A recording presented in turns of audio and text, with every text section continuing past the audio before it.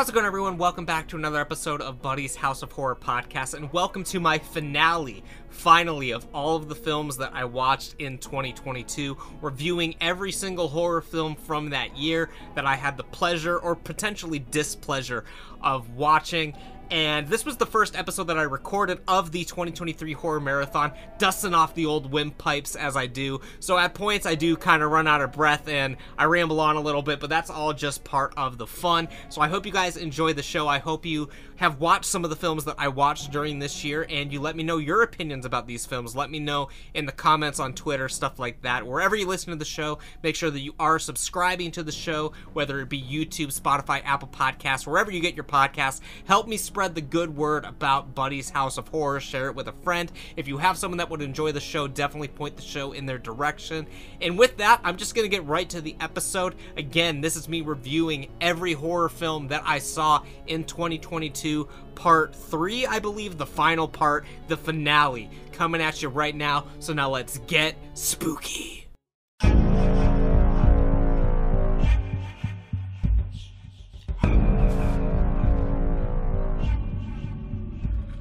Alright, we are rolling sound here on the first official episode that I'm recording for the 2023 Buddy's House of Horror 31-day horror marathon. As you guys know, I'm very sporadic with my sort of like release schedule, so this is the first one that I am recording. May or may not be the first one that is released in October, but if it is towards the beginning of the month, I'm assuming it will be towards the beginning of the month. Happy October, everyone. I hope you guys are enjoying everything going on so far as we get into the spooky season. Me, as you guys know, celebrates horror all year round, so at the time I'm recording this, it's not October yet, but it's getting pretty close, and I'm really gearing up to the Halloween season. As all of you guys know, July 4th in America, Independence Day, is the last sort of big holiday up until Halloween. So as far as I'm concerned, July 5th, that is the first day of Halloween.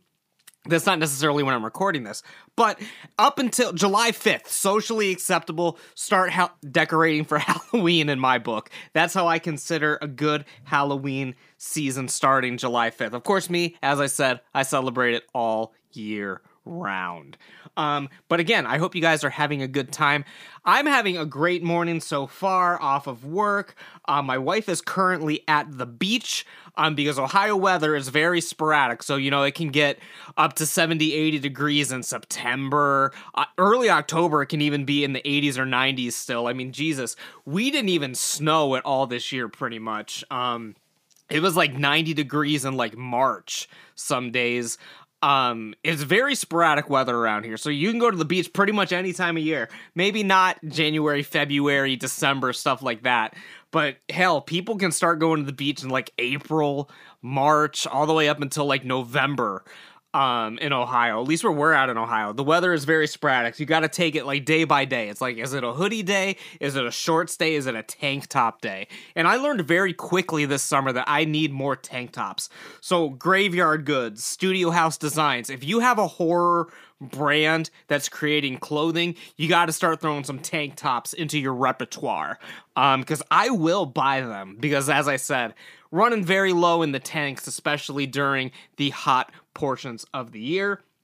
Today I've got a beverage I've never drank on this show before. I've got Coca-Cola Zero Sugar in a bottle. A lot of you guys know I'm a can man. I like to open the cans on the podcast, get that good sound. This bottle, well, I guess you get a little bit of a, you know, a good bottle opening sound, but it's nothing like the good crisp sound of an opening can. Take a little swig for the working man. Coca-Cola Zero Sugar. We kind of wanted to just change things up. Me and my wife were at the grocery store the other day. We're like, we always get Dr. Pepper. We always get Dr. Pepper cream soda. We always get Diet Dr. Pepper. We always get Dr. Pepper strawberries and cream. We changed it up. We got some Coke Zero Sugar. She insisted upon the zero sugar. I'm a sugar guy, but you know, I will appease my wife and give in with the zero sugar.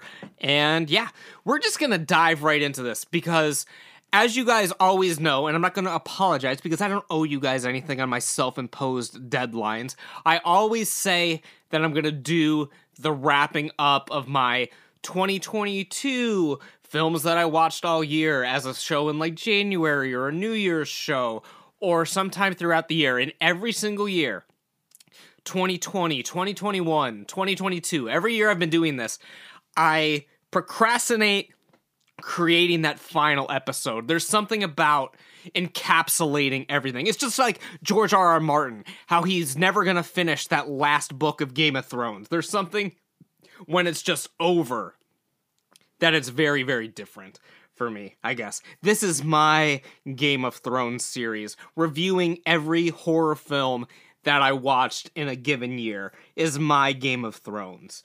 So we're ending it this year in October. I would apologize for doing it so late, but hey, I do what I want. It is my show.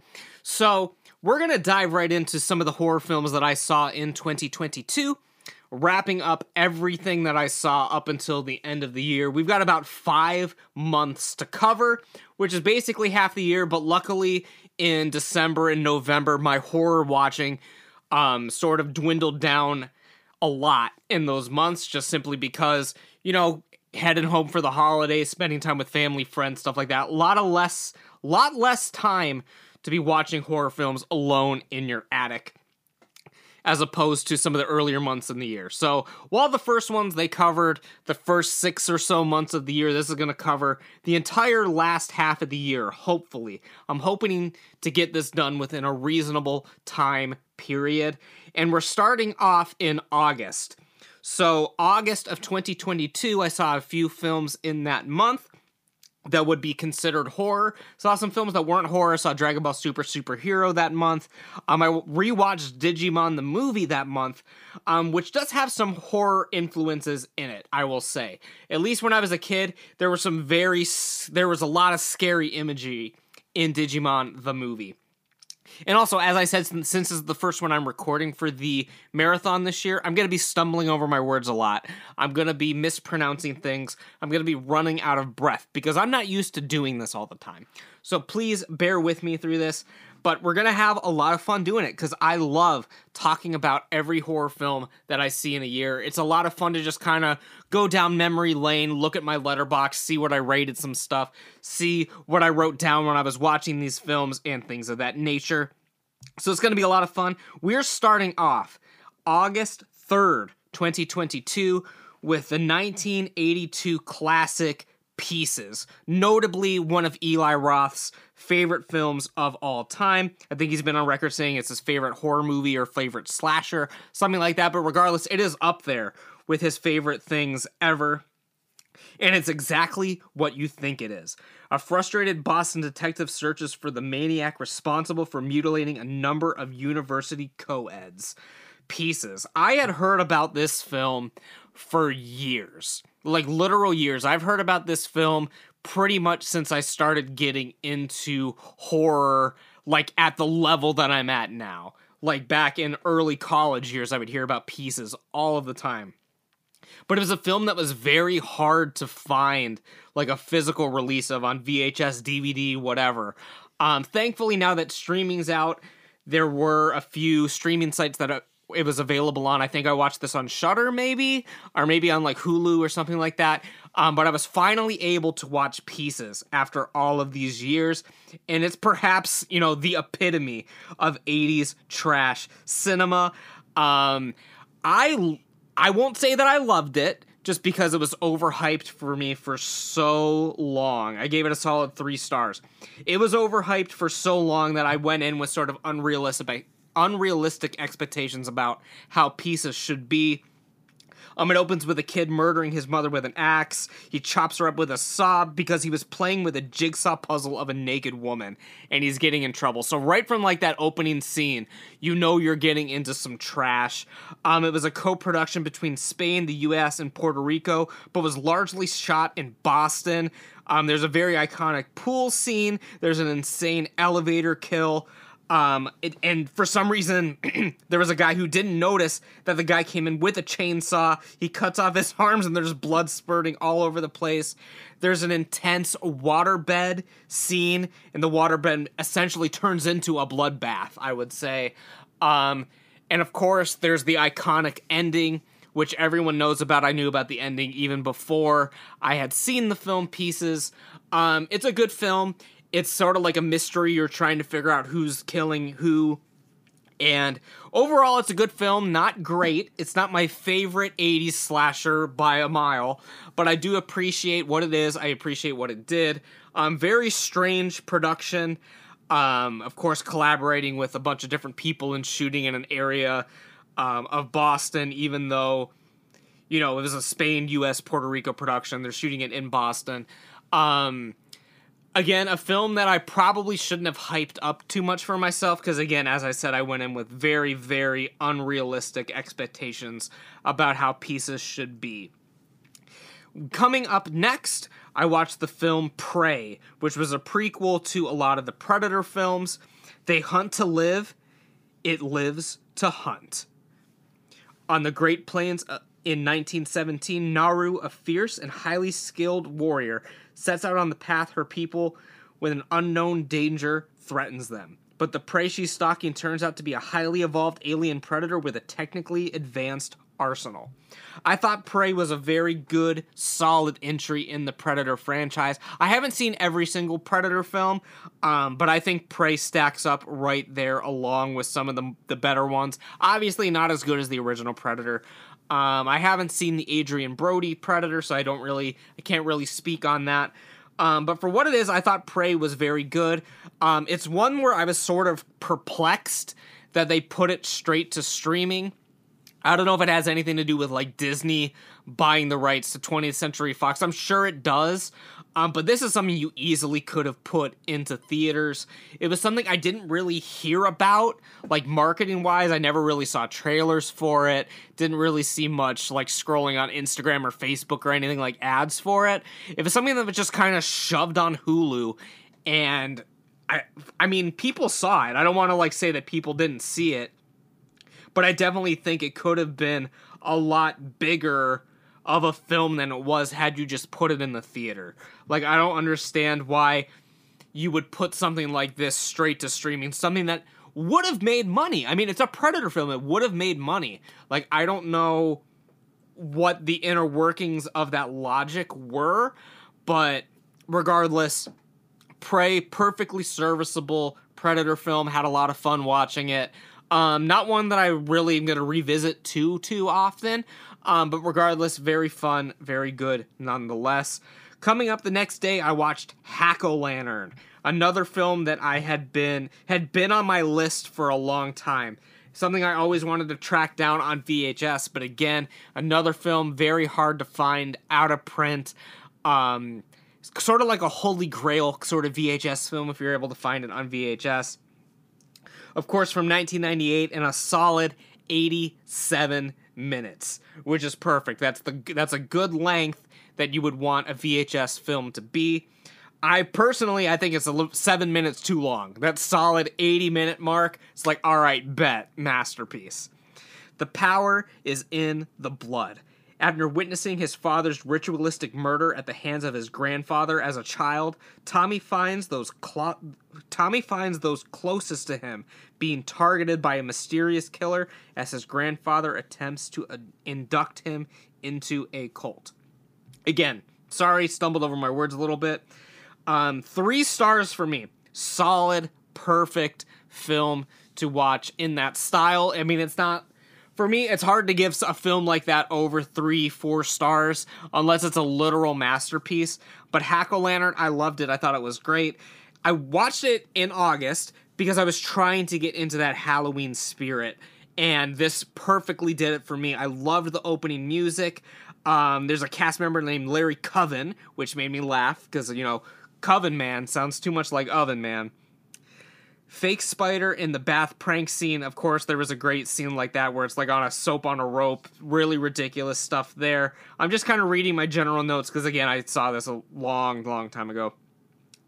Of course, there was a kid who was playing with guns as a child, and he grew up to be a cop. Typical boys in blue, fuck Blue Lives Matter, fuck all that shit. Tommy plays a cassette tape, then it becomes a literal music video, which is really what you want out of these 80s films. There's always got to be like a musical break with a band or something like that. There's a legendary scene with a guy explaining naked girls in a naked girl magazine. It literally comes out of nowhere. They're all at this Halloween party, and then all of a sudden this dude just starts busting out in a stand-up comedy set, making jokes about Halloween, Thanksgiving, and then just starts doing impressions of a turkey. It literally makes no sense. It's the most Miles thing of all time. Sounds exactly like something Miles would do. And it, for me, it just really tied everything in. It's like, this is exactly what you want with these 80s low-budget movies. Just shit that, like, comes out of nowhere, and it really stands out. It makes you remember it long after you've seen it. And there's the satanic cult, of course, that is surrounding all of this. The grandpa is actually in charge of this cult, as I said in the description, and it's just funny because all of them are wearing like their just normal jeans and flannels underneath this cloak. It just looks like all these guys in the Midwest or South were like on their way home from work and just stopped by the satanic ritual real fast on their way home.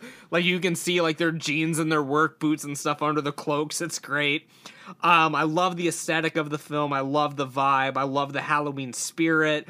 I love the shitty acting, camera work, audio. It's all just part of the charm. It was back in the spotlight recently, and I use that term loosely, spotlight, with quotations, just because it was featured on an episode of The People's Court, because Massacre Video, which was the company that kind of released it on Blu-ray DVD later on, sued someone who uploaded the film to YouTube. Of course, typical. So yeah, I use back in the spotlight loosely. It is available on Shudder. As I said, that's where I watched it. Very good film, would watch again. Again, it's perfect for the aesthetic. Something I've had this intrusive thought in my brain for the past couple weeks, couple months. Well, it's something I've wanted to do forever. But every night I'm like asking my wife, because my wife is on a strict hair washing schedule. So like, we can't have a fire if she's not planning to like wash her hair the next morning or later that night or whatever.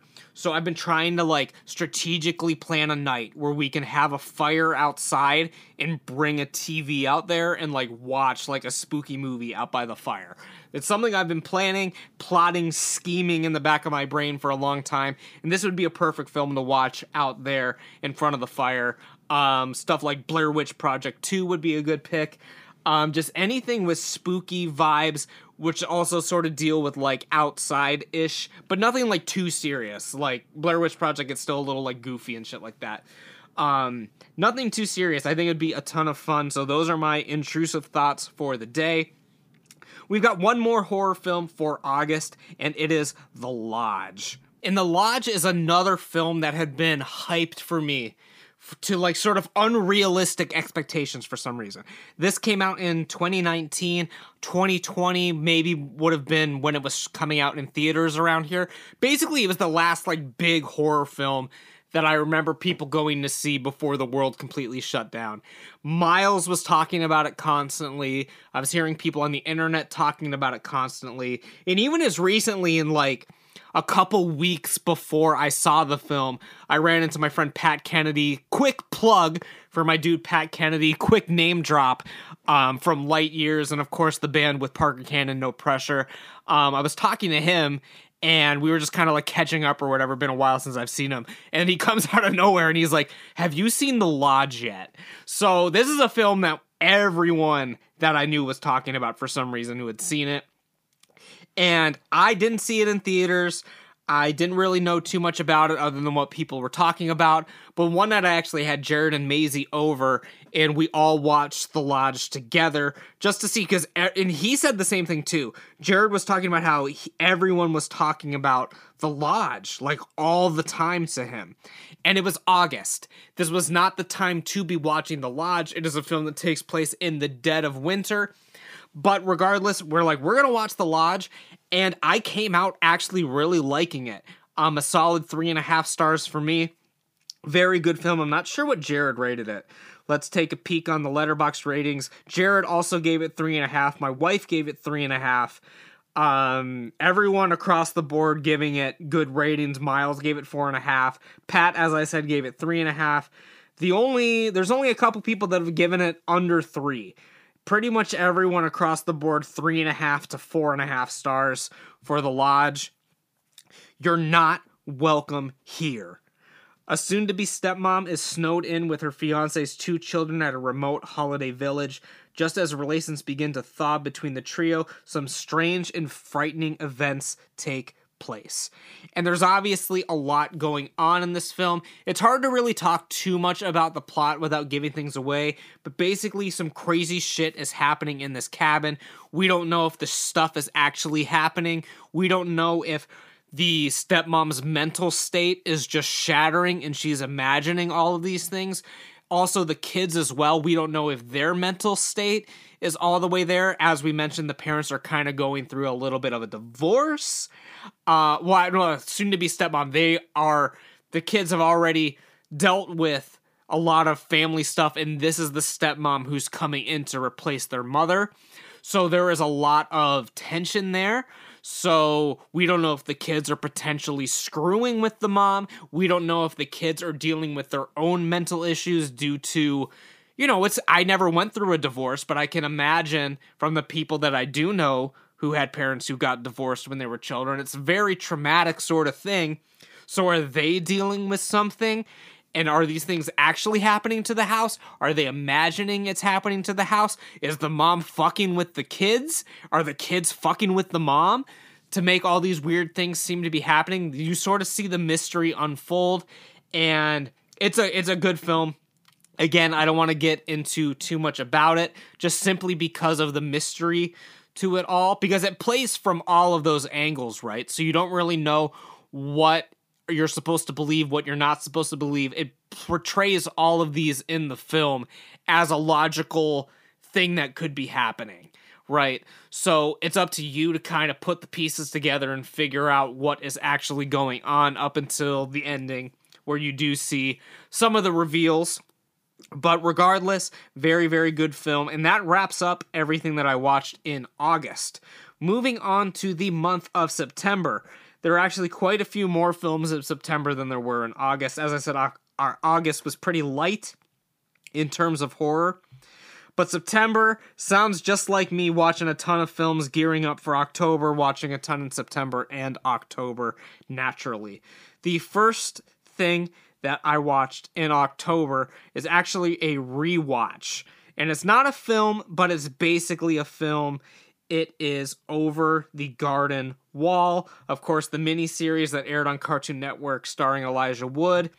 Very, very great miniseries. If you put all the episodes together, it's about the length of a feature film, maybe. It's like 100-ish minutes or so. Will you take a peek?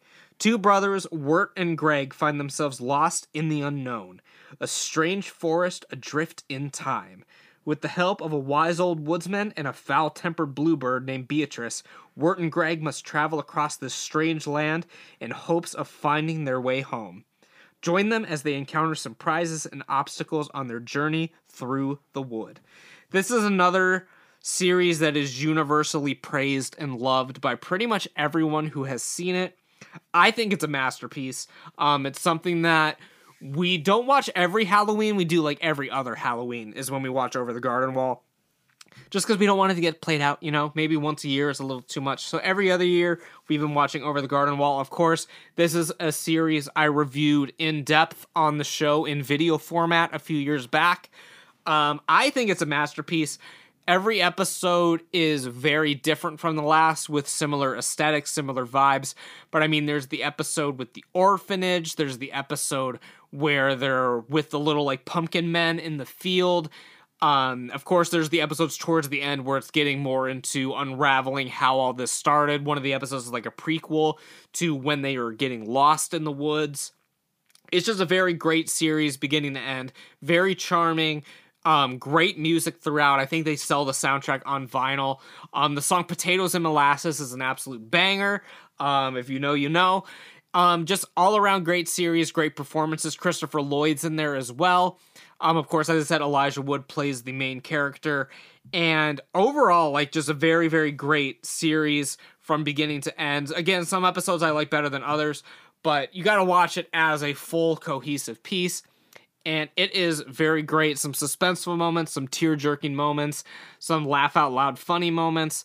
Just all around a great series.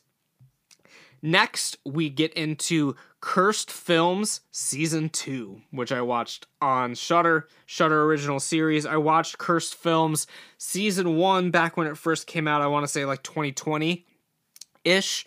2022 is when the newest season came out. I believe it came out in 2022.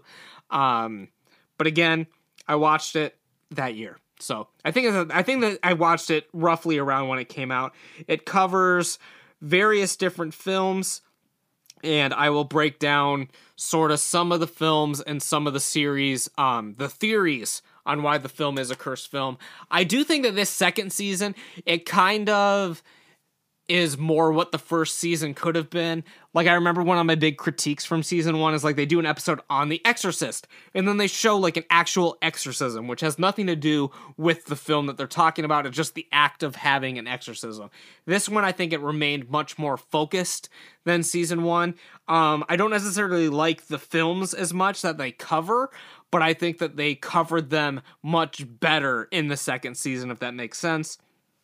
The first one they talk about is The Wizard of Oz. It covers all of the theories some of it is true fact, but it covers all of the mysteries of Wizard of Oz, along with a lot of the fucked up things that happened on the set of The Wizard of Oz, like using asbestos for the snow, Judy Garland and all the traumatic things that she had to endure on the set of Wizard of Oz that affected her for the rest of her life. But then again, like all the like rumors and stuff, like the little people orgies, so on and so forth. There's like they're talking about the Munchkin suicide in this. There was the big thing where you can see like one of the little people hanging themselves in the background of one of the scenes. It breaks that down. I don't think that it was cursed. I think that they were just negligent and didn't know what they were doing. I think that they were just a very, very flawed production. And, they're thinking, like, this is going to be a huge film. We're in black and white. We're in color. Like, this is going to be, like, a monumental film. Like, they were trying to do something that was bigger than what they were. And they were not thinking of the repercussions that it could have had. Like, the Tin Man was poisoned from the paint. And I think they had to recast the Tin Man, actually, so they had to find someone who wasn't going to have a reaction to the type of paint that they were using. It was just a very, very flawed production by people who probably should have done their homework a little bit better. I don't think it was cursed. The next one they're talking about is Rosemary's Baby. Anton LaVey was involved as a consultant on the film. The lot it was shot on was built upon a cemetery. The composer died the same way a character dies in the film after being in a coma for 3 months. Of course, there's Charles Manson stuff involved in Rosemary's Baby as well. And this one might be a cursed film. Wizard of Oz, not so much. There was also a film called Stalker, which I haven't heard of before, but it was interesting learning about it in Cursed Films. There were 6 weeks of footage that were damaged from the film. They had to reshoot everything that they lost with only a fraction of what the budget was, obviously. Many cast and crew members died shortly after, and the film predicted the Chernobyl meltdown. So that's why it's cursed. So this one, hadn't heard the film going in, but it was definitely an interesting sort of film to learn about throughout the course of episode 3 of Cursed Films. Episode 4, about the serpent and the rainbow, I thought by far was the best and most engaging episode of the show. It was probably the least cursed film. As the effects artist says, it's more of a blessed film, because there's things that could have gone so much worse but didn't. So it's kind of the anti-cursed film. It's a film where, there was a ton of things that could have gone wrong and should have gone wrong, but the fact that they all made it out without any major complications is truly a blessing. I think that this is my favorite episode out of maybe both of the seasons of Cursed Film, The Serpent and the Rainbow. So if there's one to watch, just to kind of see what you're getting yourself into, to see if you want to watch the whole series. The Serpent and the Rainbow would definitely be the episode I would recommend you check out. The last episode is about Cannibal Holocaust, which is a horrible film all the way around. Just as a film itself, the production of the film, the people involved in the film, all around terrible. I do not support Cannibal Holocaust. It sucks ass. I don't like it. They killed a turtle on screen. They did a lot of fucked up shit on screen. They did a lot of things illegally. They did a lot of very, very bad things. Do not like the film. Don't recommend. But it's a good episode of the series. It's a good episode of Cursed Films just to kind of learn about why you shouldn't support Cannibal Holocaust. But again, I liked Cursed Films Season 2. The next one that I watched just a few days later, as I said, we're getting closer to watching things like almost every day, sometimes multiple films a day when I have time. I watched The Hunger, the classic film with your boy David Bowie and Susan Sarandon, the GOAT. The Hunger from 1983, directed by Tony Scott. Nothing human loves forever. Miriam promised her lovers the gift of eternal life, but John, her companion for centuries, suddenly discovers that he is getting old minute by minute. So he looks to Dr. Sarah Roberts, a researcher on the mechanisms of aging, and asks her for help. Great film. I gave it 3.5 stars. Literally, the film opens up, and within seconds, you're hearing Bela Lugosi's Dead by Bauhaus as the opening track. Perfection. Not only that, it turns out we are at a goth nightclub and we're watching a performance of the song. So literally, like within seconds, you're completely captivated. You're brought into this world. It's very bizarrely edited once the song starts winding down. Come on, man. You gotta let that shit play out. You gotta let the full Bela Lugosi's Dead song play out in full music video form at the beginning of your vampire movie. But other than that, it's a really great film. Great performances all the way around by David Bowie, Susan Sarandon. The whole cast does great. There's a very disturbing scene that hits very close to home for me. There's a decomposing old man making out with his young wife. That is how I feel a lot of the time. I feel like I'm an old, decrepit young man, and my wife is, you know, she's at the peak. I'm just this decrepit old dude. This is just how I feel sometimes. The biggest critique is that it feels like it takes forever to get started, and then it's over. Like, it feels like you're building and building and building, and then there's this epic climax, and then it's just done. It feels like you should have had that high that was going for a lot longer. That's my only critique, but overall, it's very well acted, very well directed, very well shot. They make this house look huge, even though I don't think it's that big. They make everything just look epic. Like, the whole film, you're just kind of like mesmerized. But my main critique is that it is very slow. So if you're not someone who's into more slow moving horror films, maybe The Hunger isn't the way to go. But I really enjoyed The Hunger. For me, I think it was a very good film.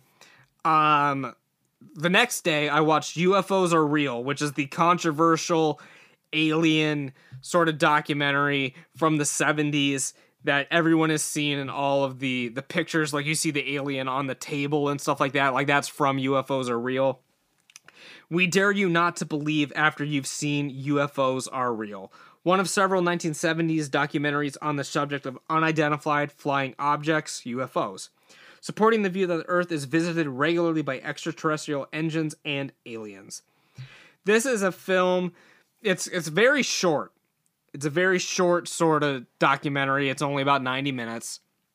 And it's everything that you think it is. It's a cheesy documentary. Again, I take everything that you see in the film with a grain of salt, but it's one of those cult sort of documentaries. It's one of those documentaries that you see the imagery from all the time, even if you don't necessarily know what it's from. Like, they use the stock images from this constantly.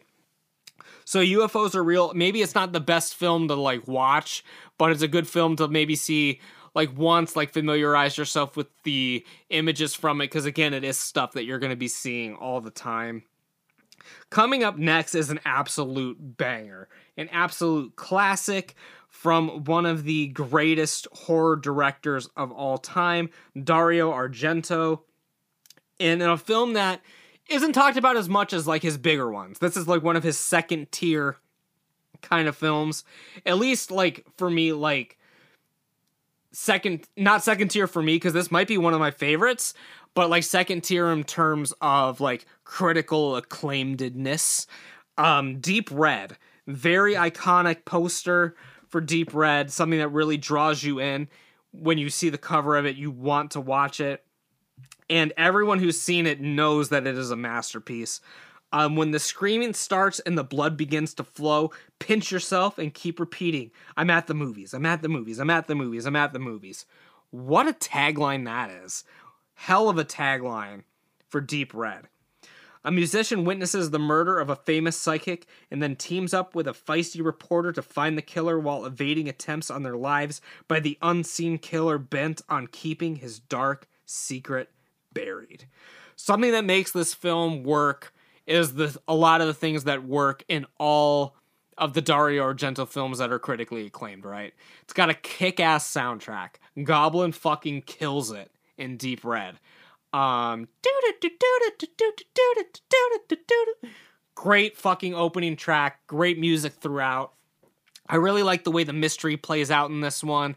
I really like the acting. Of course, it has the signature Argento style, J. Leo style, which of course was popularized by him, Mario Bava, Fulci, guys like that. Jaleo style, maybe. I'm not sure how you pronounce it, even though I am Italian. But very, very good visually, good striking colors, good mystery, good script, great story, great direction. Deep Red gets 3.5 stars from me. Again, it's not something I have like a super emotional attachment to, so it's hard to give it above a 3.5 for me. But I think it's a damn near close to masterpiece levels. Jared apparently doesn't like it. He gave it 2.5 stars. Everyone else on my letterbox is right, with 4 stars, 4.5, some 3.5s in there. Jared with his 2.5. I'm going to ask him what he did not like about Deep Red. I'm going to have to really roast him on his letterbox scores for Deep Red. I'm not sure what that is all about. But again, great film, great mystery. I love the acting in it. It's very amusing watching Italian films. The acting is so funny when they're redubbing it sometimes, but it really works for the style. It's definitely a style in and of itself, and I absolutely love Deep Red, and you should go and check it out. And actually moving right along, we're heading into a film that I saw the same exact day as Deep Red. Had the homies come over, Jared, Maisie, and I think Miles was with us too, and my illustrious wife. We all went to go see Pearl, the follow-up, of course, to a film that had come out earlier in the year, X. Pearl, the follow-up, it's a prequel, actually, so I shouldn't say follow-up. It's continuing the story, however, the events that took place before the film X, of course directed by Ty West and starring Mia Goth, the extraordinary origin story. Trapped on her family's isolated farm, Pearl must tend to her ailing father under the bitter and overbearing watch of her devout mother. Lusting for a glamorous life like she's seen in the movies, Pearl's ambitions, temptations, and repressions all collide in this stunning, Technicolor-inspired origin story of X's iconic villain. Sorry I stuttered a couple times on that. Those are the things that happen to me when I read things aloud. I stutter, and I can never make it through a sentence without screwing up at least a couple of times. But Pearl, I thought it was a very good companion piece to X. If you know a little bit about the production process of this film, I'm a little hazy on the details. I read up on it actually a long time ago, so I'm a little bit fuzzy on the exact events that went down, but from what I remember, someone on the set got COVID, or it was right when COVID was starting, so they actually had to shut down production for a few weeks, and in that time they ended up developing and writing Pearl while they were on the set of X. So it doesn't have like as in-depth of a story. It's a little bit of a simpler story. I think it does feel like it was something that was just kind of put together last minute. Like even Jared said at the time when we're watching X in theaters, and of course it shows the trailer for Pearl at the very end of the credits, that he thought it wasn't even real. He thought it was just kind of like a joke thing to like kind of like to bookend the movie. He didn't think it was real, but it was in fact real. So I think given what they had, it was actually a very, very valiant effort. I think it was actually a very good film. I gave it 3 stars and everything. I'm very much looking forward to Maxine, which is the third piece of the trilogy, which is coming out next year, I believe. Or it might come out later this year. I can't really remember when it's coming out exactly. But very excited for Maxine as well.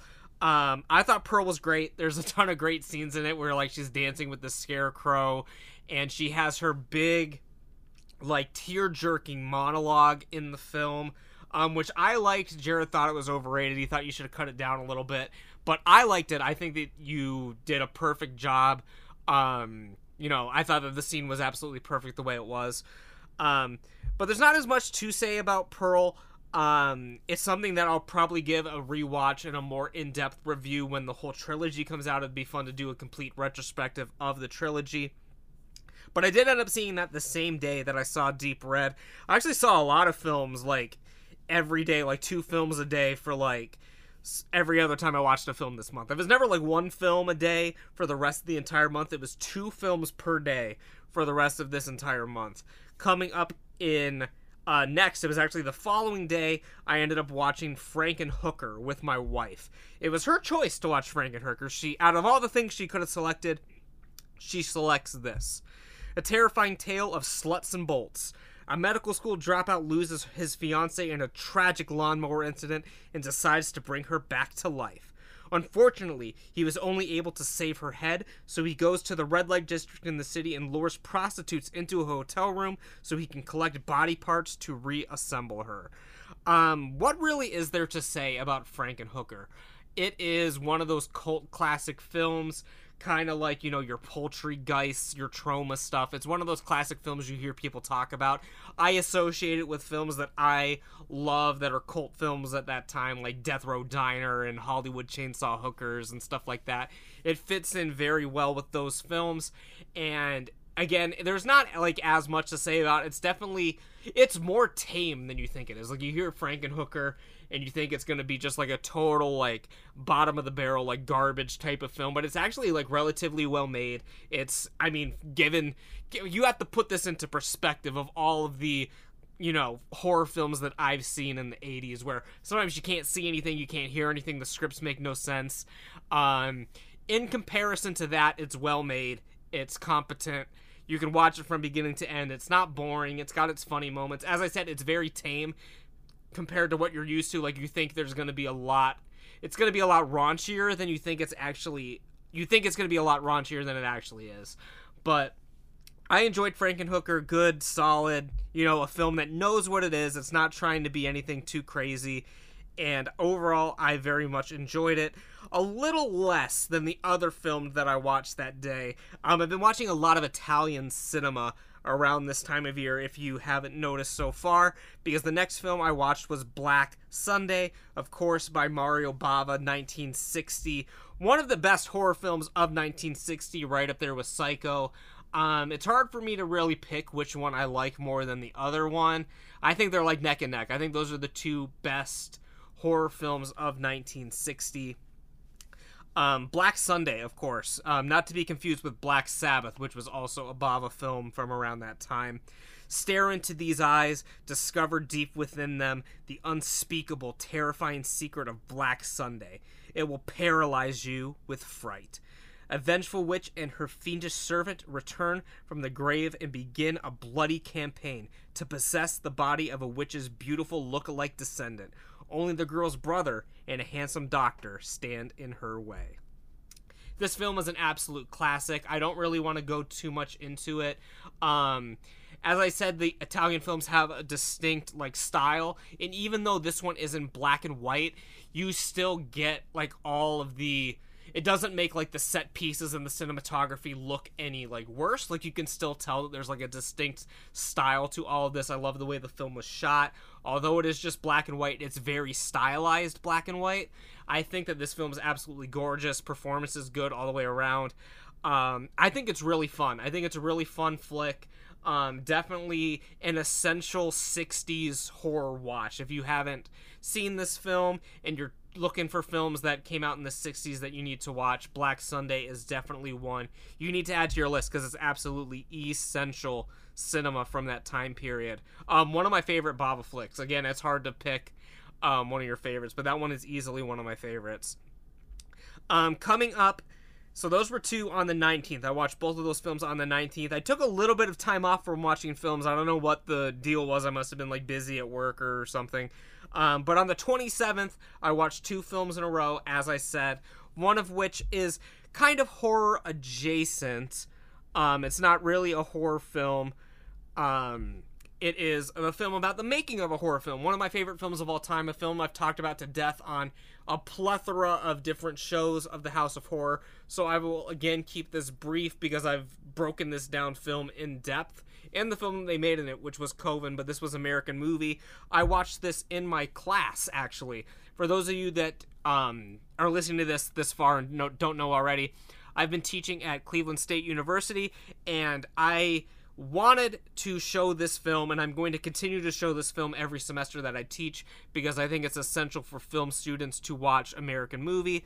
So that's what I did. I made them watch it, because you're able to see so many like making of the films and documentaries about Star Wars, a documentary about Indiana Jones, The Godfather, like whatever it is, there's a documentary about the greatest films of all time. But what about the greatest film you've never seen? What about the greatest film that never got made?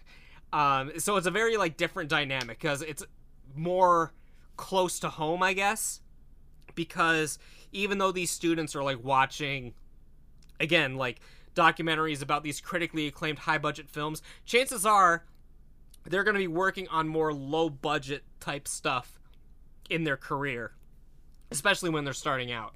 So I think American Movie is a good way to kind of like show them more or less what they're going to be getting into on like this indie scale. Again, I'm not going to go too in depth about the film. That's just my little spiel about American Movie.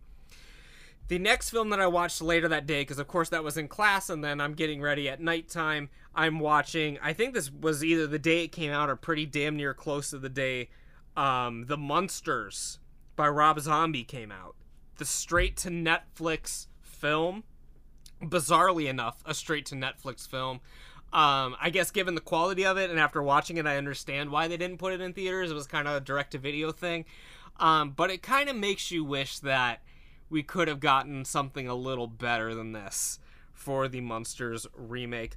There are things I like about it. There's things that I don't like about it. We'll get into it in a second. But just to read our description, prepare for the strangest love story ever told. Lily is a typical 150-year-old lovelorn vampire who's looking for the man of her nightmares, until she lays eyes on Herman, a 7-foot-tall green experiment with a heart of gold. It's love at first shock, as these two ghouls fall fangs over feet for each other in a Transylvanian romance. Unfortunately, it's not all smooth sailing in the cemetery, as Lily's father has other plans for his beloved daughter's future, and they don't involve her bumbling new boo. The description of the film makes the film seem much more glamorous and smart than the film actually was.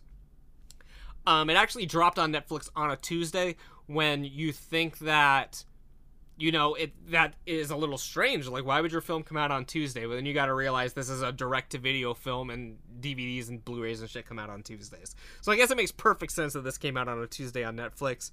I remember just the whole film is bizarre. Like, there's so many, like, bizarre choices in the film. Even when, like, the title card shows up, it shows up as a very strange, like, background, very weird, like, context. It's not what you think. Like, you kind of forget you're watching, like, a Munsters film at, like, the beginning of it. Like, it doesn't, like, seem like a Munsters film at the beginning. Like, Lily's going on a date with Count Orlok, Nosferatu himself. That's funny. He's showing her pictures of his pet rat. One of them is named Pumpkin after my cat, actually. There's so much like Rob Zombie references in the film. Like, he's referencing himself. Like, there's a club called the Living Dead Girls Club. He gives Herman Munster, the grandpa gives him an O negative blood shirt as a gift in reference to Type O negative, I'm assuming. This whole film is just very strange, and the colors look great. At first I was skeptical that they were doing it in color because, of course, the original Munsters were in black and white. The colors look great. The film feels great. It does have the tone of the Munsters. Like, the humor is in tune with how the Munsters humor was, but the Munsters humor was in the 60s. So it's not laugh out loud funny. It's really goofy. It's really corny. Again, I wish they could have done a lot of things better. One thing I did like is the way that they treated the characters. Although I don't think that, Sheri Moon Zombie would probably be my first choice for Lily Munster. I mean, she does the job well. She does the job very well. The other actors, I mean, you think that is Grandpa Munster, and Herman Munster acts just like Herman. They both did. All of the three main cast did a good job. It's just, it's true to the characters, but there's just something a little too self-aware about it. The only scene for me that, like, really works, there's one scene in the film that I actually think is phenomenal. It's like, it's like backstage at one of Herman's shows, because Herman's, like, performing, and Lily comes to meet him backstage, and he's, like, excited to talk to her, and he's so nervous, he's, like, shutting the door, and he's, like, you can hear him on the other side of the door, like, jumping up and down, like, all excited that he talks to her. Then he opens the door again, and he's, like, all cool, calm, and collected, and he gets nervous, he shuts the door again, and he's freaking out on the other side of the door, but she can hear the entire thing. I just think that's a really charming scene that's really in tune with the Munsters. That's when the film felt the most Munsters, was that singular scene. There's cameos in it. Cassandra Pearson, Elvira is in it, and to me, it's just kind of a missed opportunity, because I do think that there are so many elements of a good Munsters film in here, and it just doesn't deliver on everything. So overall, it does turn out to be sort of a missed opportunity. But I am thankful that at least they made it, I guess, because, I mean, how often are people going to want to remake the Munsters besides crazy people like me? So I'm glad that it does exist, but in the end, it could have been, like, phenomenal. Like, it had all the elements to be, like, something really great, and they just kind of, I don't know.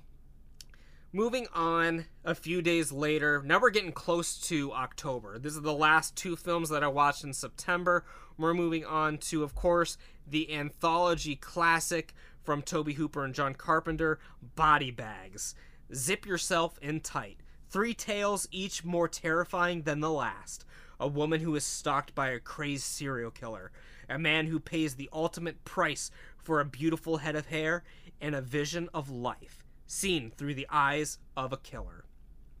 It's a made-for-TV film that aired on Showtime, although it kind of feels like a made-on-TV film, but not really. It's not like a deal breaker or anything. Like, if you say, like, oh, this was a TV movie, it sort of has like a negative connotation to it, but this doesn't have a negative connotation to it. They wanted to make it a series, but it never really came to be. I love this anthology. I wouldn't put it in, like, the upper epsilon of horror anthologies that I've seen, but there's one that takes place at the Haddonfield gas station, as I mentioned, a little reference to Halloween. There's a lot of good stuff in here. I wish there was a little bit more variety in the anthologies, I guess, because there's 2 of them that are about medical procedures that have gone wrong. The content in them is very different, obviously, but I think they could have come up with a little bit of a different idea, because it's not like these were all developed. I mean, they meant it to be a series, I guess. I mean, I guess if you had a bunch of ideas, like, lined up of what you wanted to do for the show, and you felt these were the best, these are what you would put into the film. But I do think that, like, you could have had, like, a different sort of vibe. Like, you know what I mean? Like, in Creepshow, they have one that's, like, a monster on the loose. They have, like, the Hitchhiker. They have the cockroach one. They have one about a zombie. Like, all of them, like, seem very different. Some of those were from Creepshow too, but, like, you know what I mean? Like, it's all very different sort of styles of anthology, I guess. Like in Trick or Treat, I mean, you have the vampires, you have the kids on the school bus. Like, everything is like a different sort of vibe. Like, I guess having like two medical experiments in the same sort of anthology, I thought they could have come up with something a little bit better.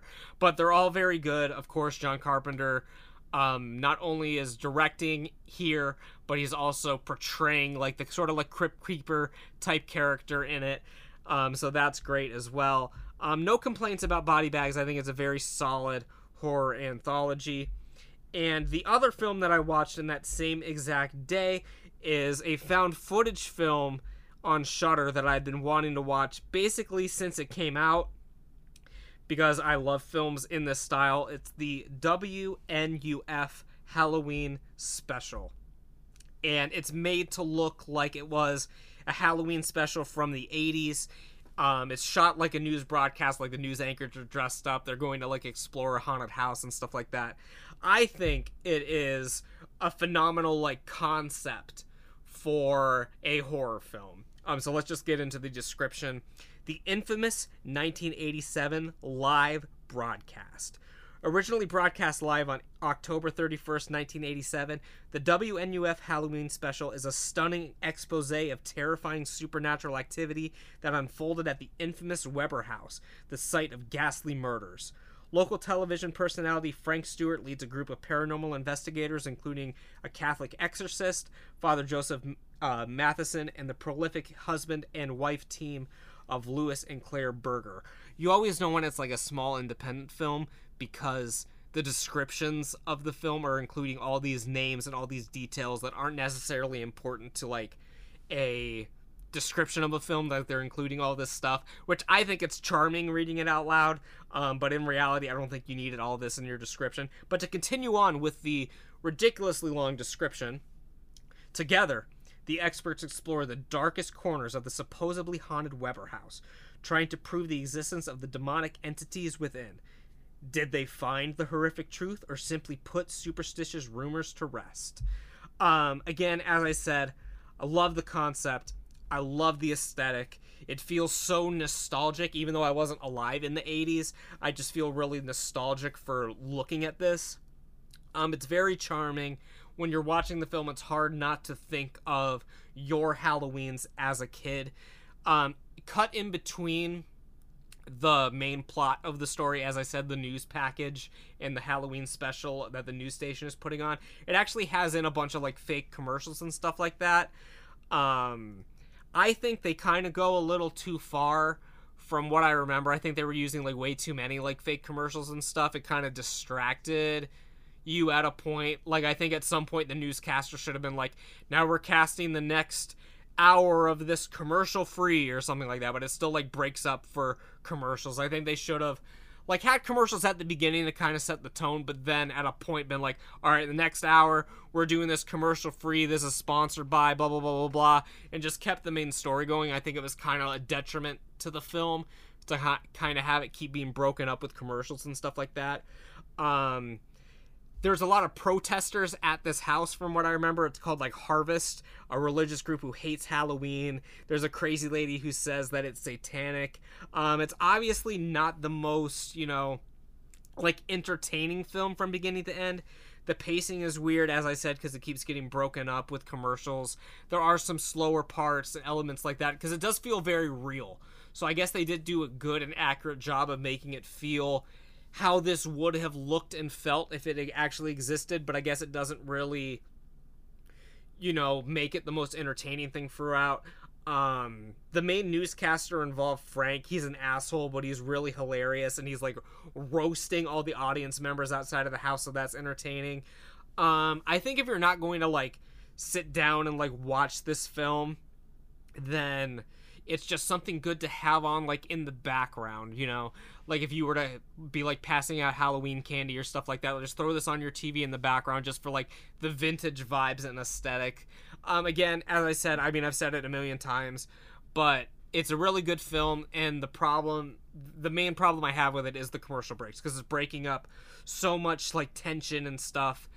Because overall I think there's all the elements in this for a 4-star film. There's all the elements in here for a 4-star found footage fake newscast film, but unfortunately, there are a few things in there that made me drop it down to 3 stars, which is a little bit painful to say. Again, another film that I wish that you could kind of like re-edit it. I wish that I had like my romanticized version of this film. But as it is, 3-star film. I really enjoyed it. So go check out the WNUF Halloween special if you're looking for like a new like found footage horror film. I liked it quite a bit. And now we are headed officially into the month of October. Some of these films I'm just going to have to sort of breeze by simply for the sake of time. I don't know how long I've been going in this so far, but it's got to be close to an hour at this point, and we're only in October. Of course, my horror films sort of fizzle out a little bit in November and December. I was watching far less films than I was watching previous to Halloween. Not that I was burnt out or anything, but, just during the holidays, things get a little bit too complicated to sit down and watch films all the time. So, October, I did watch quite a lot of horror films during the month, so I'm going to try to keep these kind of on the briefer side, unless I have a lot to talk about a specific film. But some of these I've reviewed on the show before, so some of them I don't really need to go as in-depth about. Like this first one, Halloween Kills. I rewatched this right on October 1st in preparation for Halloween Ends. I watched it for the first time with my wife, and the first time watching it outside of theaters, because of course I saw it in theaters when it originally came out.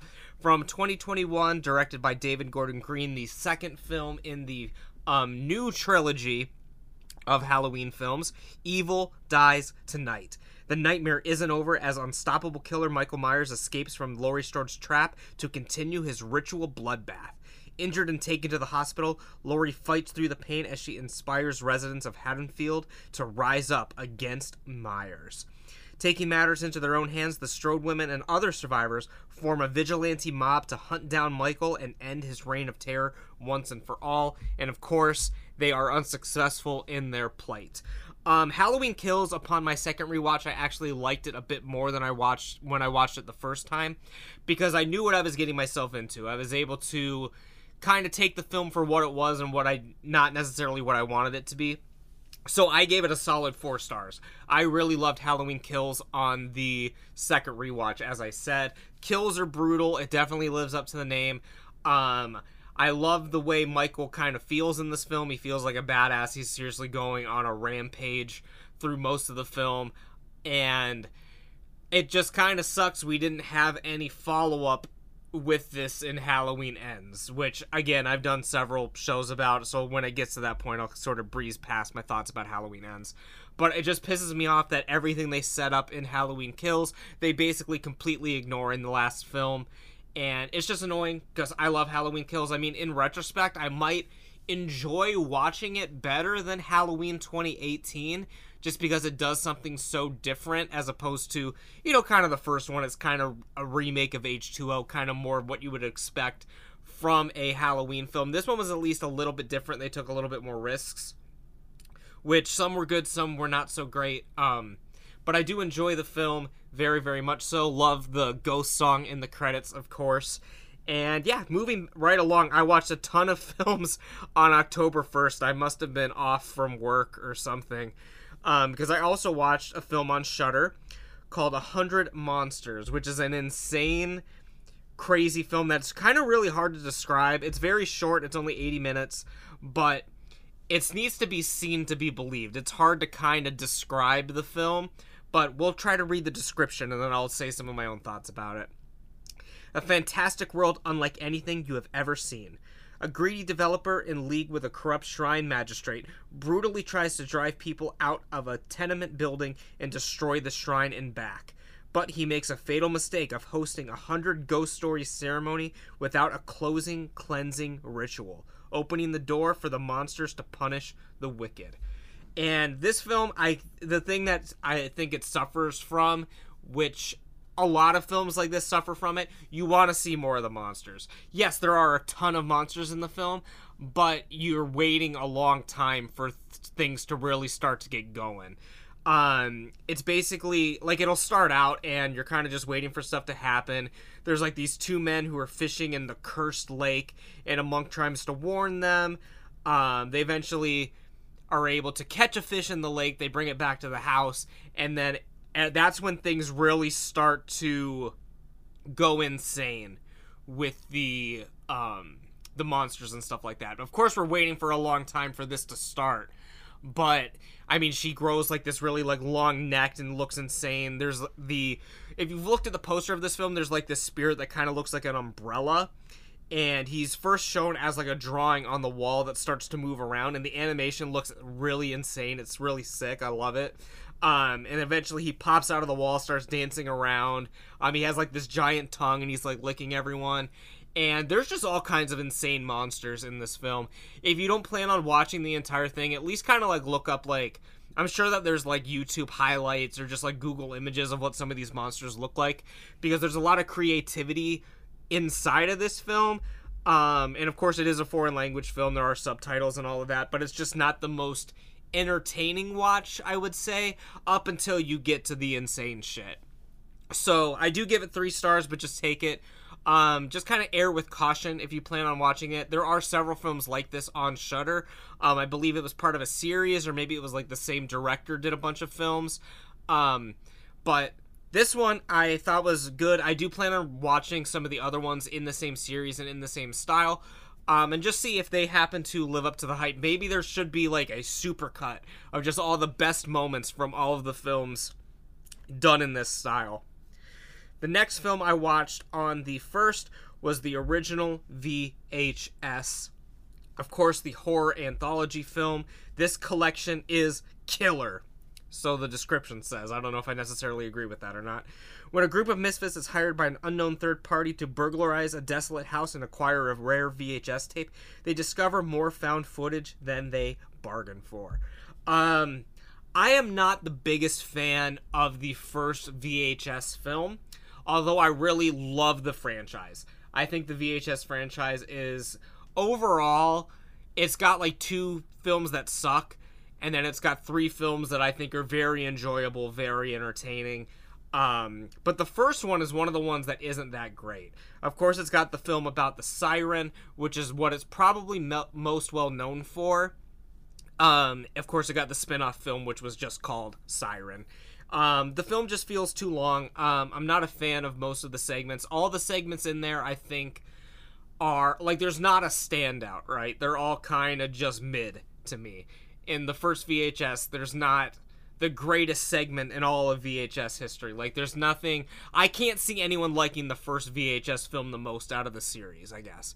It's definitely not the worst out of the series, but I can't see it being anyone's favorite overall. Like, you could have, like, your favorite segment from it or whatever, but I can't see, like, stacking it up against the rest in the series. I can't see it being a standout.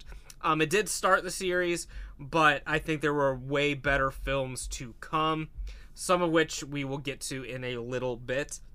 But between that, I watched The Girl on the Third Floor in the same day. So how many are we up to this day? 1, 2, 3, 4, 5, 6. I watched 6 films this day, and we're a little over midway.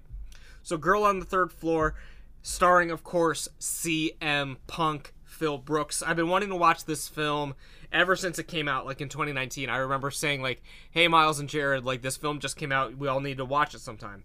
And I kept saying that over and over and over again, and it just never happened. So I was like, fuck it. I'm just going to watch this by myself, because if I don't watch it, I'm going to regret it, and it doesn't seem like these guys are going to get together and watch it with me. So I just finally bit the bullet after like 3 years and watched Girl on the Third Floor.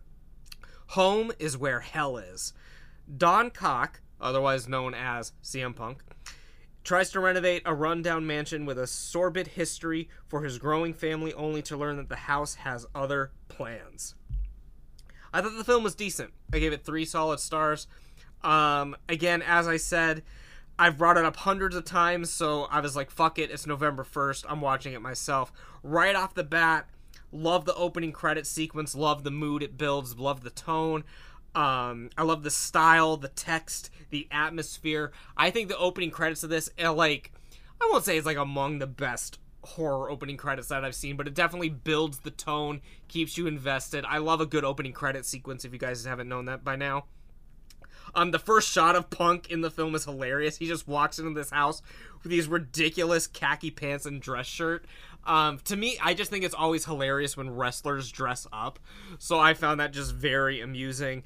Of course, he starts to do a bunch of housework while still wearing the ridiculous outfit. It's like, dude, change into something more comfortable. Like, come on, Cat. He's doing this in the most dad outfit of all time. But regardless, he starts fixing up the house, and he notices that basically there's like cum coming out of the walls, cum coming out of the ceiling, cum coming out of the floor, cum coming out of the sockets, cum coming out of the shower. It just looks disgusting. I mean, it's not actually cum, but it looks insane. Punk's acting and overacting in this film is so bad, but it's endearing. Like, you feel like he's trying to do a good job. It's also very weird. If you know CM Punk, he is straight edge. I don't know why it took me so long to think of the word, but he's straight edge. But in the film, it shows him drinking heavily and smoking in the film, which I just thought was kind of funny and ironic.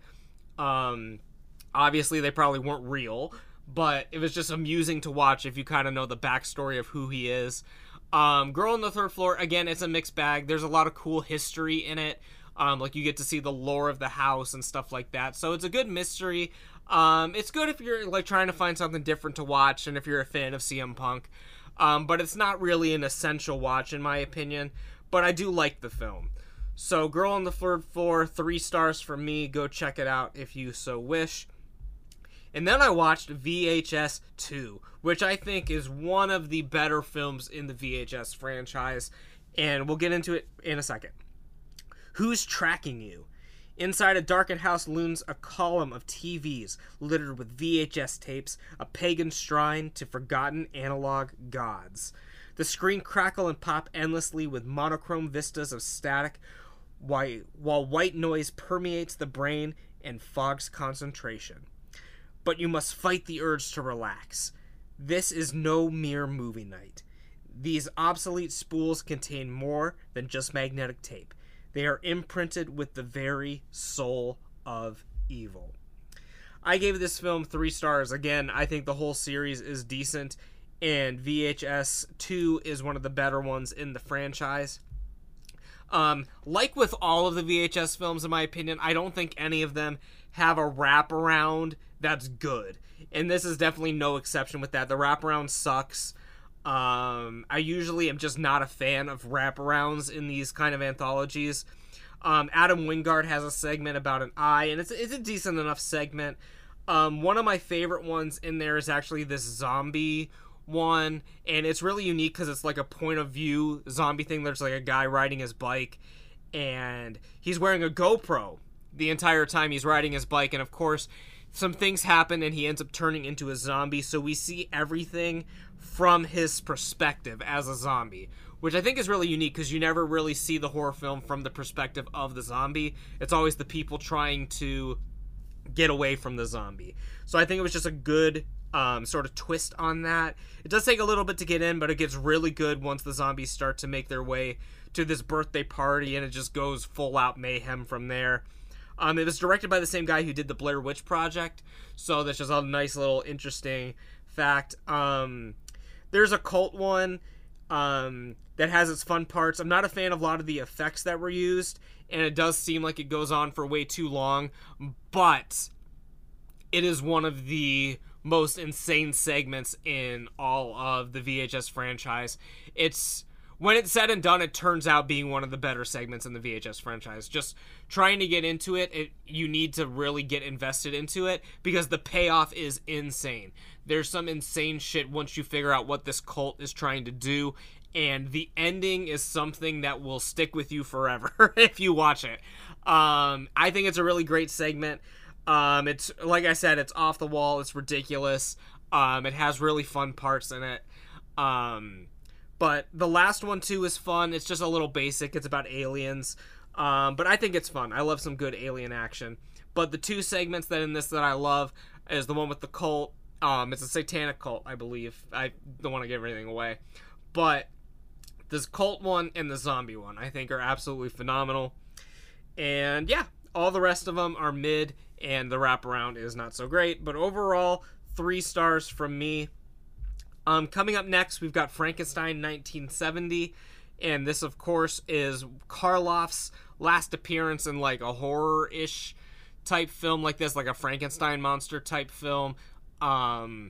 So, the one, the only king of monsters. The Baron's grandson rents the family castle to a TV crew to fund his atomic revival of the family monster. I mean, it's good. It's just weird that this film kind of even exists. Like I said, this was Boris Karloff at the very tail end of his career. And it's nice to see him in a film like this again. But it's nothing... It's not in the upper echelon of Karloff films, like, by any means. This film, I mean, even in the title, you just read it. It's called Frankenstein 1970. Like, you need to, like, set your expectations with that. Like, just know what you're getting yourself into. I mean, it's a good, solid watch. Like, I don't regret watching it, but it's not something I'm going to be returning to frequently. There's a ton of other Karloff Frankenstein films to watch. But this one, it's an interesting time capsule. It's an interesting film to exist. It was made in the late 50s. Supposed to take place in 1970, but there's nothing that looks like futuristic about it at all. It just still looks like the year it was made. Again, not as much to say about it. Coming up next is a film that I cannot believe we didn't do like an in-depth review of it on the show, or maybe we did do an in-depth review. I can't remember talking about it. Maybe I think I did a solo show of it. It's not something that I talked to with Miles and Jared. Terrifier 2. So if you guys want to check out my review of Terrifier 2, I believe I did that when it came out. Go check that out. If not, I want to do a rewatch of this film regardless before the third one comes out and kind of talk about the franchise. Who's Laughing Now? After being resurrected by a sinister entity, Art the Clown returns to Miles County where he must hunt down and destroy a teenage girl and her younger brother on Halloween night. As the body count rises, the siblings fight to stay alive while uncovering the true nature of Art's evil intent. Again, I love Terrifier 2. It's a bit long. It is way too long. Over 2 hours for a horror film like this. Like, it felt like it was in, like, Marvel territory. I think if you would have kept it at 2 hours, maybe even like an hour 45, the film could have benefited. But I'm interested to see what they do with Terrifier 3. I want to see if they're going to, you know, kind of up the ante with the runtime. I hope they don't, unless they make it like worth it. Because a lot of the runtime in here is shit that I don't care about. It's like some stupid. I'm not a fan of the lore, I guess. A lot of this. I just want to see Art the Clown fucking shit up. There's a lot of like weird mythological aspects to it, which maybe it'll pay off in the third film. But I wasn't the biggest fan of a lot of things during this runtime. But overall, great film. That was on the 6th of October I watched that. On the 8th of October, I rewatched My Friend Dahmer, which of course is a film that I worked on. Not necessarily a horror film, but horror sort of adjacent, some true crime. So I figured I would just bring it up just for the sake of having all my bases covered of stuff that I watched that is kind of in the horror realm.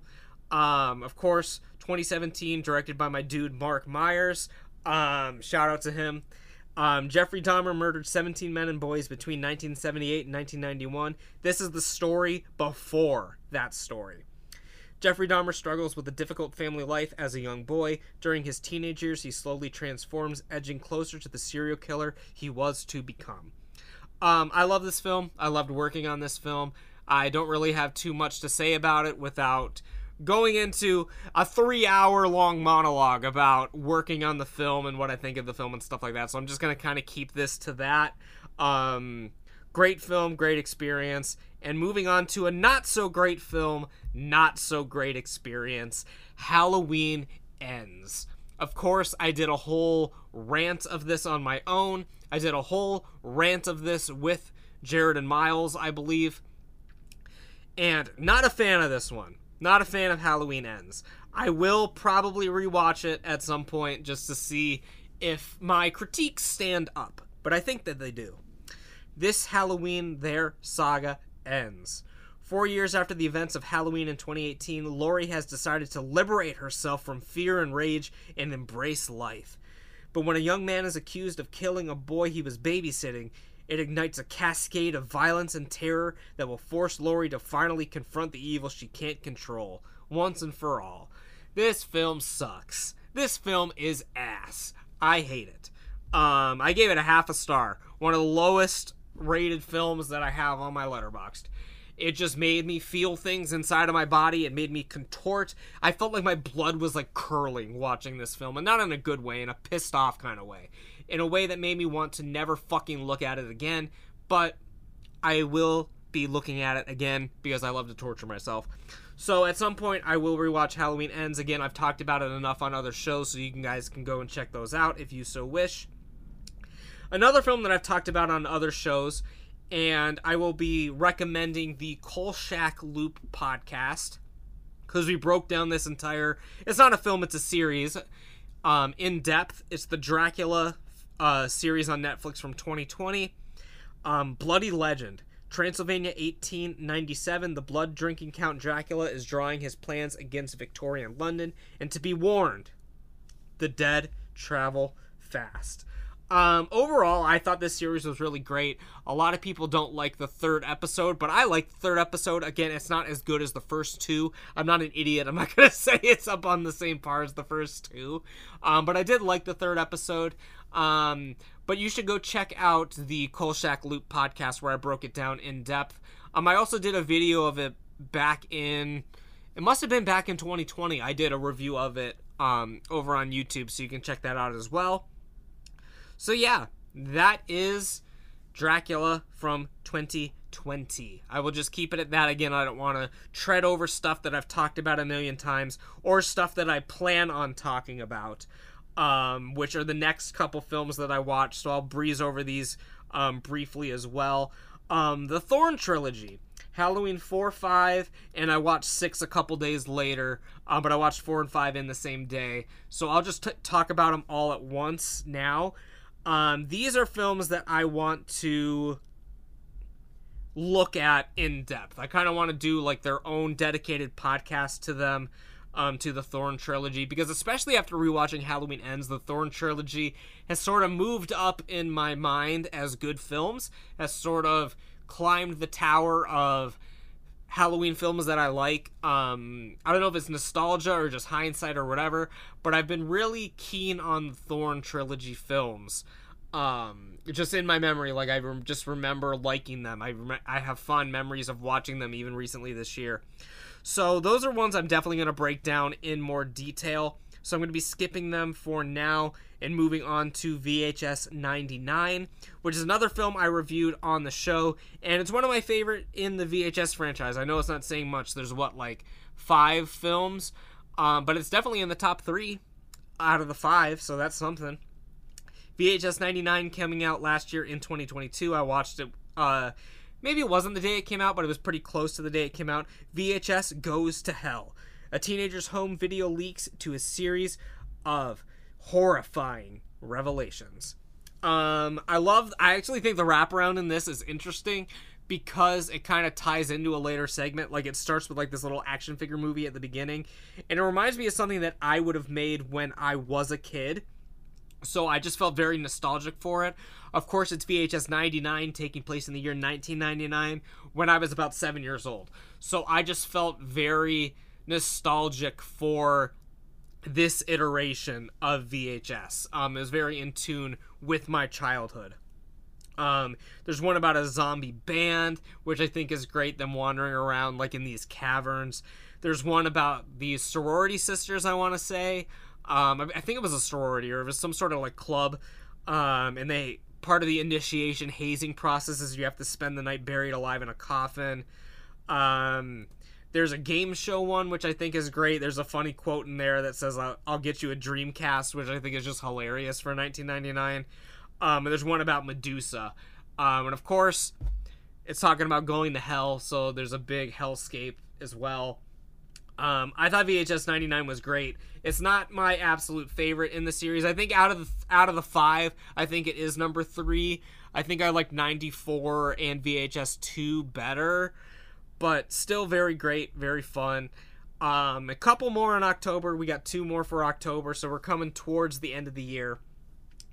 Watch The Crow on October 30th, the day before Halloween, just to get me into that mood. Of course, the tragic events that surrounded this film doesn't overshadow how great the film actually is. The film is not great because of the tragedy. The film is great because the film is genuinely a great film, and it's just unfortunate that there was a tragedy associated with it. Believe in Angels. Exactly 1 year after young rock guitarist Eric Draven and his fiancée are brutally killed by a ruthless gang of criminals, Draven, watched over by a hypnotic crow, returns from the grave to exact revenge. What do I need to say about The Crow? Everyone loves The Crow. Sting based his entire career up until, well, once The Crow came out, on The Crow. It's a fantastic film. I would say it's even a step above a cult film. It's more like mainstream than a cult film. It is a cult film maybe a few years ago, but now I think it's like a fully mainstream horror action comic book film. Everyone loves The Crow. If you haven't seen The Crow, you need to go check it out. Just like this next film. It's a cult film. It's a classic, iconic film. I'm, of course, talking about Scary Movie. I think these movies are terrible, but they are amusing. So, no mercy, no shame, no sequel, says the description. Of course, there's, like 5 Scary Movies now? Following on the heels of popular teen scream horror movies, with atrocious comedy and biting satire, Marlon and Sean Wayans, Shannon Elizabeth, and Carmen Electra pitch in to skewer some of Hollywood's biggest blockbusters, including Scream, I Know What You Did Last Summer, The Matrix, American Pie, and The Blair Witch Project. It's good for a few laughs. Again, it is amusing. I do recommend it because it is a film I think everyone should watch, Scary Movie. But it's not the greatest film, so take that with a grain of salt. I recommend you watch it, but don't have high expectations for it. It's very much a product of its time. Parody movies are just in general not that great. At least modern ones. Like, I love shit like fucking like Airplane and like those 80s ones, but those are very much a product of their time. The humor hasn't aged as well.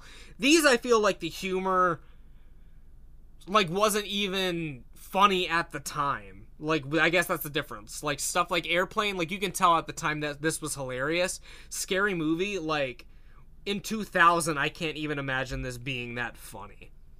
It's kind of hard to describe. But Scary Movie, we watched it on VHS. We kind of just had it on for the vibe and the aesthetic of it. Again, as I said, a film I do recommend, but just know what you're getting yourself into. Okay, so moving on into the month of November, we are in the home stretch. Like I said, we are skipping what I watched on November 1st, which was Halloween, The Curse of Michael Myers, part of the Thorn trilogy. So skipping into some other films that I watched on November 1st. Again, I must have been off that day because I watched 3 films on November 1st. And so we'll be starting off with the second out of the 3, Barbarian. Of course, the new release from that year, 2022, starring your boy, the legend, Justin Long, and Bill Skarsgård from It. Both of them do phenomenal jobs in this. The main woman who's in this film as well also does a phenomenal job. Fantastic performances all the way around. A really unique creature, as we'll call it. We'll call it a creature in the film. But let's just get right into the description. Some stay for a night, some stay for a week, some never leave. In town for a job interview, a young woman arrives at her Airbnb late at night, only to find that it has been mistakenly double booked and a strange man is already staying there. Against her better judgment, she decides to stay the night anyway, but soon discovers that there is much more to be afraid of in the house than the other guests. Something about me that is notorious that you guys might not know is that I am very terrible of putting the duvet cover back onto my bed, and this film allegedly has a way to do it, and I've watched the film, I've tried the technique, I still can't fucking do it. So I'm calling bullshit on that, Bill Skarsgård. I cannot put on a duvet cover. I love this film. I love how weird it is. There's very unique like camera angles. There's some shots in it that are absolutely hilarious, that are like centering around a gun and it's moving around. I just think it's great. Again, I don't want to give too much away about this one. It is a new release. If you guys haven't seen it yet, I highly recommend checking out Barbarian. I gave it 4 stars. I loved the film. Like I said, really unique creature, really unique setup. It does keep you guessing until you kind of know what's going on and then you see what's happening. But the beginning isn't like it leads you into something you don't think it's going to be. So it is a little bit of a surprise. The Airbnb, it's a very nice house in like a really shitty like looking neighborhood. So it's kind of like out of place. So that's just creepy in and of itself. I liked the film quite a bit. Definitely check out Barbarian. The other film I watched that day I liked as well. Not as much, it's not on the same scale as something as Barbarian, but I did have a lot of enjoyment in the film, at least with a lot of like concepts in the film. Jared brought this film up to me and I watched it. We watched it separately. But it's a film I guess we related to a little bit. It's about like a YouTuber, I guess, who's doing like some pranks and shit like that. So it's just, if there's a film about a content creator, I just think it's kind of amusing. This film is called Deadstream, again coming out in 2022. He's dying for followers. A disgraced internet personality attempts to win back his followers by live streaming one night alone in a haunted house. But he accidentally pisses off the vengeful spirits, and his big comeback event becomes a real life fight for his life. It's kind of like an Evil Dead film, I would say. Just trapped in the house, and there's like essentially deadites coming after the guy.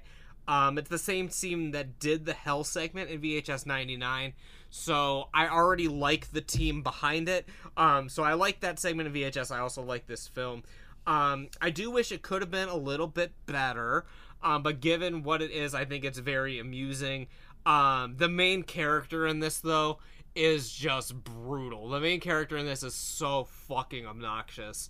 But I guess that's kind of, I mean, that's what they were going for. They were going for an obnoxious YouTuber, content creator kind of guy. So they got what they were attempting to do.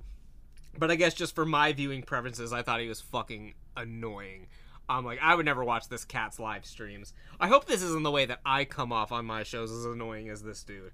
But Deadstream, I liked it. I would watch it again. Very good, serviceable, found footage film. I guess it's not really found footage. It's like a live stream. You're watching it as it's happening.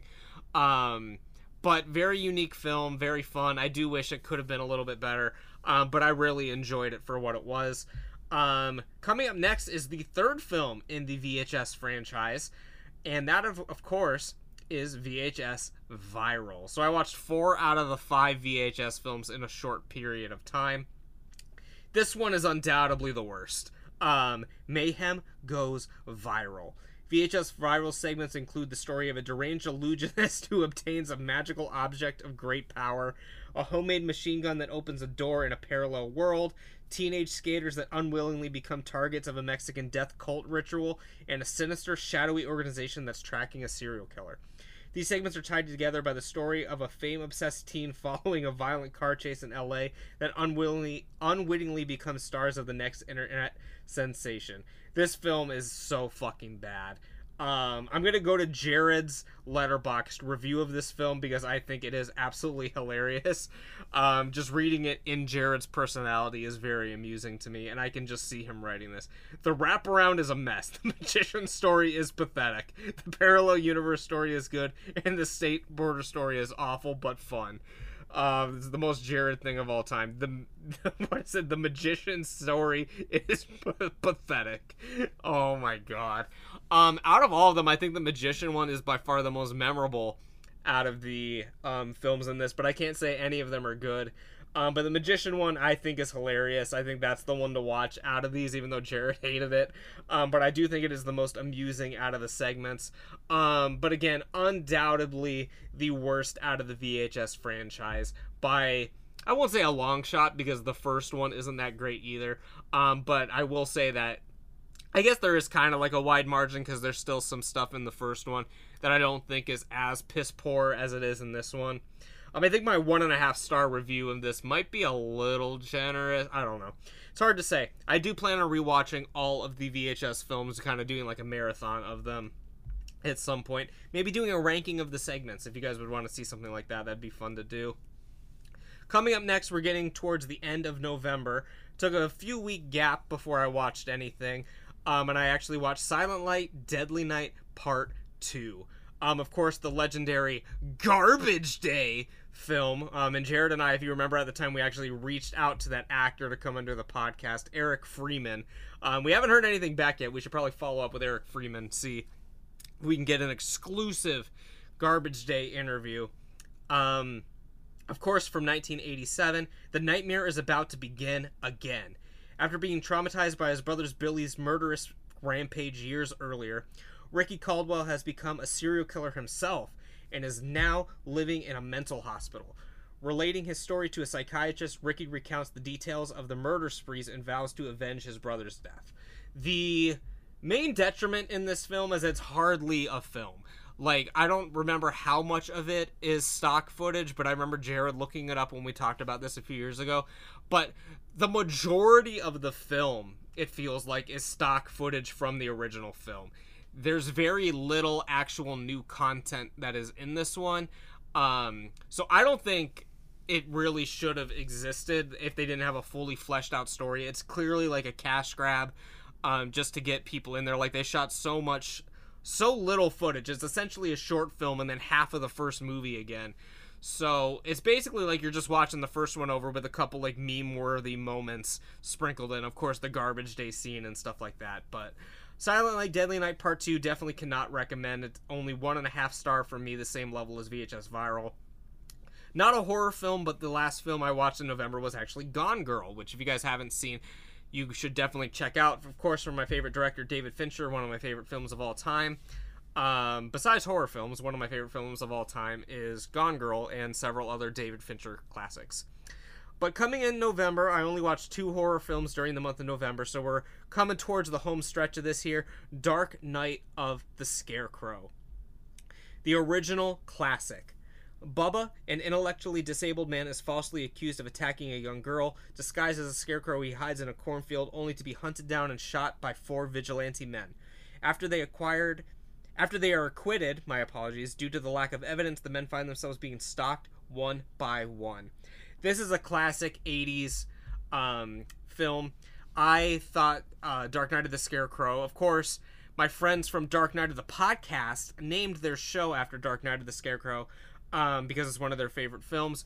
I personally don't have it in like the upper echelon of my favorites, but I do think it's a perfectly fine, serviceable 3-star 80s horror film. Definitely not an essential watch, but once you get into sort of those B, C tier kind of horror films as you're going through your rounds, like after you've watched The Good Friday the 13th, Nightmare on Elm Street, your Return to the Living Deads, stuff like that, your Pumpkinheads, this is definitely in like the next like steps down from that, like some of your sequels and stuff like that. Dark Night of the Scarecrow, definitely a few stops short of classic, but definitely still a film to check out.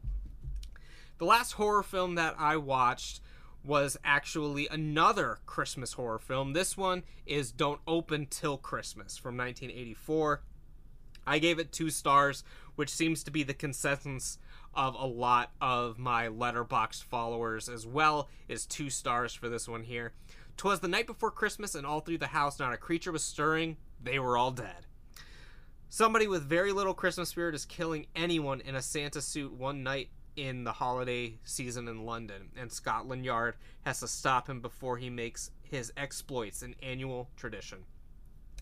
Not the greatest Christmas horror movie of all time, but again, something that's serviceable. It's fine if you're looking for something different. I definitely recommend Black Christmas. And there's some other, like Silent Night, Deadly Night Part 1 is better than this. But Don't Open Till Christmas, if you're looking for something different, I gave it like 2 stars. I mean, it's fine if you just want something on in the background. The last film that I watched of the year, not a horror film, but A Christmas Story Christmas. The only reason I bring it up is because this one actually is a follow-up to the original film, having the original actor who played Ralphie coming back 40 years later, or however long later it was, to do this. I just love it because I think it's a fitting tribute to Darren McGavin, who played the dad in the original Christmas Story. A lot of the film is Ralphie trying to live up to the hype of his father, and like there's lots of good pictures of like Kolchak on the wall and stuff like that. Not actually Kolchak, but the actor. I think it was charming. I think it was fun. I mean, it's not something I'm ever going to rewatch, but a fitting tribute to Darren McGavin and a fitting way to end my 2022 movie watching experience. I watched a lot of good films that year. I watched a few stinkers and stuff like that, but overall, I really enjoyed just watching films, so even when I'm watching bad films, I enjoy, kind of talking about it and stuff like that. But with that, I'm going to sort of wrap up this show here. I don't know how long that I've been going on this, but it's got to be well over an hour, so I'm going to let you guys go, and I will see you guys in the outro.